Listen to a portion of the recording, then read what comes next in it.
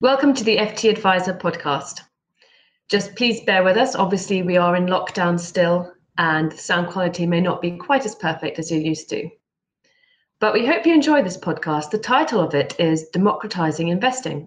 Now, at first glance, this might sound peculiar. After all, surely anybody can buy shares, put money into a fund, or take out an ISA. But that's actually part of the myth of the product creators, not the lived reality of many people.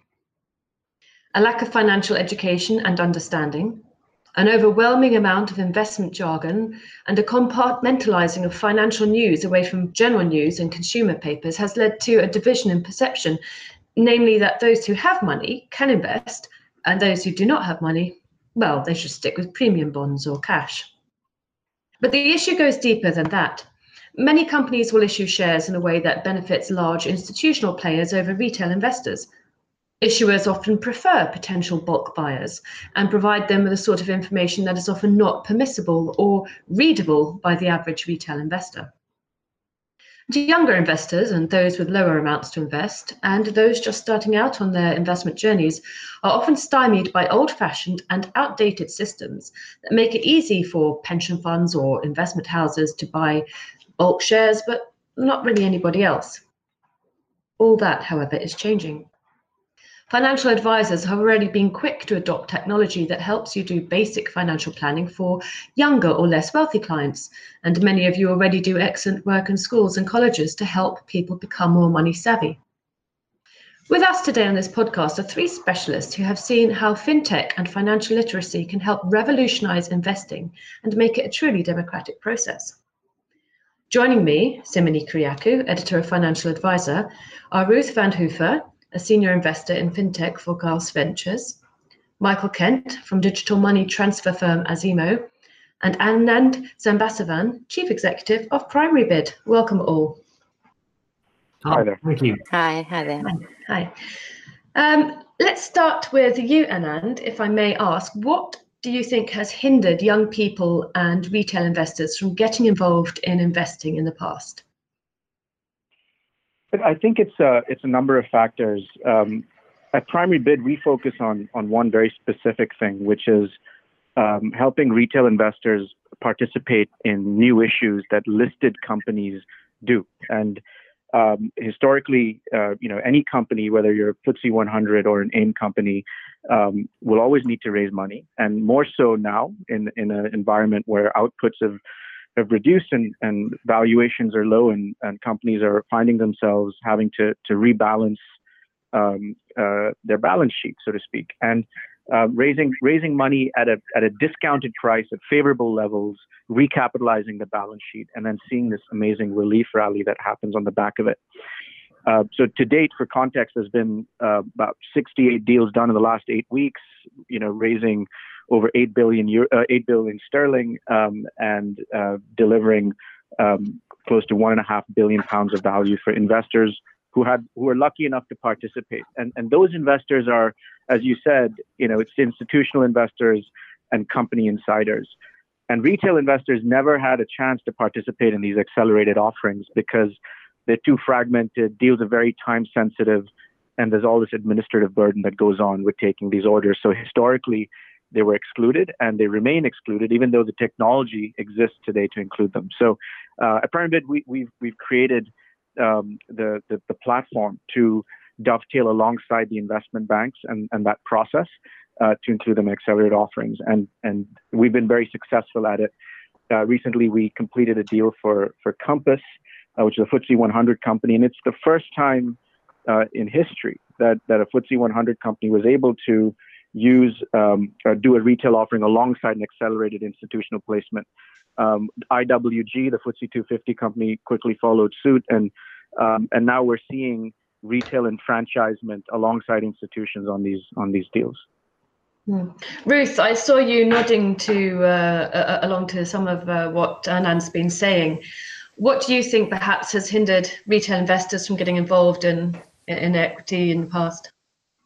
I mean, I think, as you mentioned in your introduction, a really big key barrier we still have today is obviously financial education, which is something that we see increasingly being built into the school curriculum. But we also obviously see a number of apps out in the market that are trying to educate younger people at a much earlier stage about the importance of savings and investment, which I think is the first particular point, and also giving them different options and almost in a gamified way, allowing the younger generation to get access to this. So I think apart from the fact that there's obviously a challenge with disposable income, and I think if we look at the current crisis, there's certainly a number of households in this country that have other priorities, such as getting the family fed, and we shouldn't forget this. There is a financial education piece and there is a technology play around that is now slowly taking shape. And that is exactly also why in lockdown people have taken more time to look at these options. So my hope is that with offerings that were just explained increasing in the market, we actually also will get an increased participation as the new generation comes to it. That's very interesting, Ruth. And you've obviously touched on tech there. Michael, from your perspective, has a lack of technology been a big factor in preventing younger or smaller investors getting involved in the markets? Yeah, I mean, I think that the huge promise of fintech is actually a reduction in the cost to serve. Because historically, the people who've got access to market opportunities and to equity and good education and research are the people who have either a high net worth, they've got private banking, they've been very well looked after by obsequious bank managers from the bulge bracket banks. But if you've got £100 a month to spend, it's been very, very hard to put that money into the markets to get the same level of information on opportunities, and you've got to really want to do it. So I think the big opportunity for the whole wealth tech sector is really to say, why don't we use technology to reduce the cost of giving good service in terms of investment to many, many more people? And you can actually make that. You can't make the business model work of Goldman Sachs investment managers or UBS or any of those companies work by just accelerating the number of face-to-face meetings they have.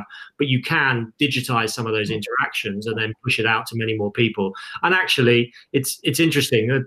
You talk to we have a lot of millennials on our team, and we try and do as much financial education for them as possible, and particularly when you put in things like pensions that people are really not focused on at all. We sort of try and bring home to people just how much they're going to have to be responsible for their own financial freedom going forwards. I think that probably COVID has accelerated that. If you look at the sort of the monetary and fiscal state of the UK government, it's not going to be a pretty place when people in 20 years time when people are older. But we spend a lot of time trying to educate them and get those messages out. And people are much more comfortable among that age group of doing it all on an app. In fact, if it's not on an app, they're slightly skeptical that it's for them. Now, Michael, both you and Ruth have mentioned COVID and the lockdown as being perhaps a time when people are paying more attention to their finances, perhaps reevaluating some priorities. Ruth, if I can come back to you, while of course people are using this as a great way of, or a good time to sort of get to grips with their financial situation, do you think it's also helped people become more aware of investing or the sort of apps that might help them save more? I mean, it's a great time to actually start getting sorted, isn't it? Yeah, I mean, even if I look at my circle of friends, and Michael just mentioned pensions, I think people actually now are looking at all of those things that they have to put on the long ladder for a while. And pensions is certainly one of them. But I think a critical piece that we've seen accelerate the savviness of digitization almost forced upon certain parts of society was the fact that, of course, cash was no longer used in most shops. And so even the elderly generation had to sort of switch from a cash mentality, from an over-the-counter branch mentality to, getting a card, withdrawing cash at the ATM, maybe downloading a bank app, and starting to move even funds and savings in that way. And I think if we look maybe at the middle segment and at the younger segment, that increasingly, of course, then also spurred activity and curiosity in applications that allow savings. So we've got obviously a number of very interesting tech savings platforms in the market, and we see an increasing number of wealth tech platforms. And I think this sort of cross-generational sort of digitization boost that the crisis has given us through the fact that we move from cash to cashless has acted as an accelerator into this space. And I truly think that people actually have now really spent more time in reading up on opportunity. I totally agree that it has to be further simplified to make people interested in this space, because some of those meter-long prospectuses are certainly not something that the retail investor can deal with. But I think we're starting to really see this digitization happening. And I truly think that this is the key point of moving this forward at pace. Michael, has Azimo seen any sort of uptick in activity or any big change in activity over COVID lockdown? So we're a point-to-point cash transmission business. So we move money around the world for people, and so it's people wanted the money to be in our system for as little time as possible, which is probably the opposite of a sort of regulatory wealth tech business. But yeah, we've seen a huge spike in new customer numbers, and though the existing customers are sending much more often, they're going into their accounts much more often, and then we're about 100% up over the course of the crisis on what we would normally expect in terms of new customers coming onto the platform. So it's been very, very busy for us, and that's also the case at Tandem Bank, which is another company I founded. It's run by my business partner Ricky Knox.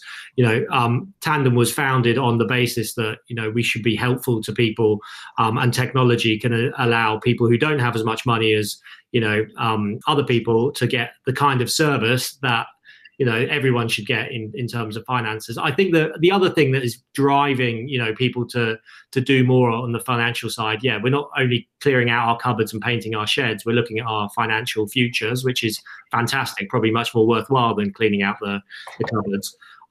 We're also seeing a lot in the news about volatility in the equity markets and the disruption that it's having on the economy. And that gets people thinking. Unfortunately, it doesn't always get people thinking, well, there's this sort of history of retail investors seeing stock markets plunge and then selling all their equities, which if you're an experienced investor, is not the best thing to do. But, it's in the news all the time, and people are thinking, what is my stock holding? Do I own any stock? How should I think about my portfolio allocation? Have I even thought about this? And that's good. And if you look at it's also cultural. You go to America and you talk to the Americans, a lot of the stimulus checks that Trump sent out went straight into equities.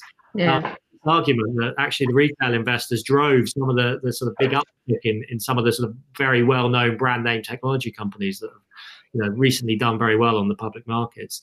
But you go to Germany, and nobody wants to put any money into equities. Bonds are where it's at. So we're becoming more American, I think, and culturally that's getting disseminated out, but we've still got a way to go. And what's your view on this? Because you've obviously seen quite a lot of activity over the past few weeks. Yeah, indeed. Look, we're seeing plenty, particularly in the capital raising front, and I think just taking a different perspective on it. I think what COVID has done is it's forced industries that have just been stagnant to have to forcibly adopt digital methods to their business lines.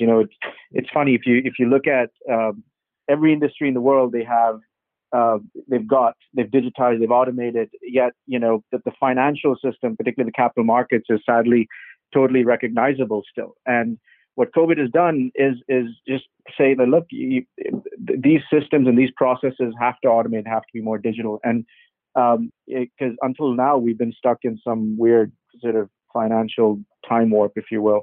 And I think that that's kind of where Primary Bid came in, and that's why we've been quite successful in the last few months, because our platform is completely automated. It's end-to-end digital. It allows a retail investor to participate in a deal in a way that even the institutions cannot, and so it's been this incredible upgrade to a system that's up until now been, quite uninnovative. Can we go into a little bit more detail about the sort of technology that's being used to help smaller investors get access to these investments? I mean, you've been very clear that in the past, the big institutions have kind of taken the lion's share. Yeah, and it's true. I mean, look, if you think about how publicly listed companies raise money, bearing in mind that the stock market is sort of 400 years old plus. And if you sort of think decades ago, pre-internet, listed company needs to raise money, how do you do it? And its answer is quite simple. You say, okay, well, you call your biggest, deepest pocketed investors. They need to raise, 1 billion. You get 100 million from each and from 10 investors, and deal done. But imagine then for a second, we were tasked today with saying, all right, we need to figure out capital formation for listed companies. And the answer is, it would look nothing like it does right now. It would be digitized. It would be democratized. It would be mobile-led, mobile-friendly, and all of those things. And that's what PrimaryBid does. So in a deal that we do, which typically prices a discount to the market price, it's open for a few hours, and normally only institutions get access to that deal. We have a mobile app and a platform which will push notify the deal to users. They can understand the transaction. They can get all the use of proceeds, all the information around the transaction, and decide to invest all via their mobile. They can then do that, and then direct those shares to be settled into wherever they have their brokerage account. In the UK, that is the Hargreaves Lansdown, the AJ Bells, the Interactive Investors, and so on. And then in the US, it's your familiar names out there. And that's how we dovetail into the process. And the take up has just been incredible. We've done over 60 deals. We've raising anywhere between $1 million to over $25 million per deal. And we're doing now. We're at a point where we're doing 2 to 3 deals a day, which is so companies are seeing the value of this, and banks are seeing the value of this, and we're really adding to the ecosystem, and not it's not a disruptive model, so to speak, but much more collaborative and open model. Yeah, absolutely. It definitely fits into the palm of your hand, and I can see sort of Michael agreeing with your points, particularly on mobile phones. Michael, if I come to you and then I'll come to Ruth, just looking at how mobile technology is perhaps the young person's investment tool. Yeah, I mean, it definitely makes everything a lot easier, and it's the sort of the financial experiences that people are used to. There was quite an interesting piece that did around a couple of weeks ago on just how many clicks it takes to open a neobank account versus a traditional a high street bank account online, both online, and it's 3 to 4 times more onerous in terms of what you have to do to open a traditional bank account. So the processes and the sort of heavy lifting are significant, and the kind of people. So I think it's interesting if you look at in America, there's businesses like Acorns and there's businesses like Robinhood that have really sort of democratized share ownership and equity ownership. I think there is a bit missing, and I think PrimaryBid is great, and it's actually sort of democratizing discounted share issuance to retail investors. That's great, but there's a bigger piece here which is around education. And if you look at the average person, even people who are very well educated working in the tech sector, you talk to them about some of the stuff that the lingua franca that we all understand around portfolio allocation, focusing on assets, rebalancing, not over trading, and people don't really understand that. And what I'd like to see is more of the sort of mobile apps offering that kind of educational piece about your future financial planning, as well as the very specific parts of the value chain of investing that need to be broken out. But yeah, apps is a huge part of that. Yeah, like a translation tool, that would be nice. Ruth, can I come to you looking at this education piece, because you've touched on that previously in this conversation too?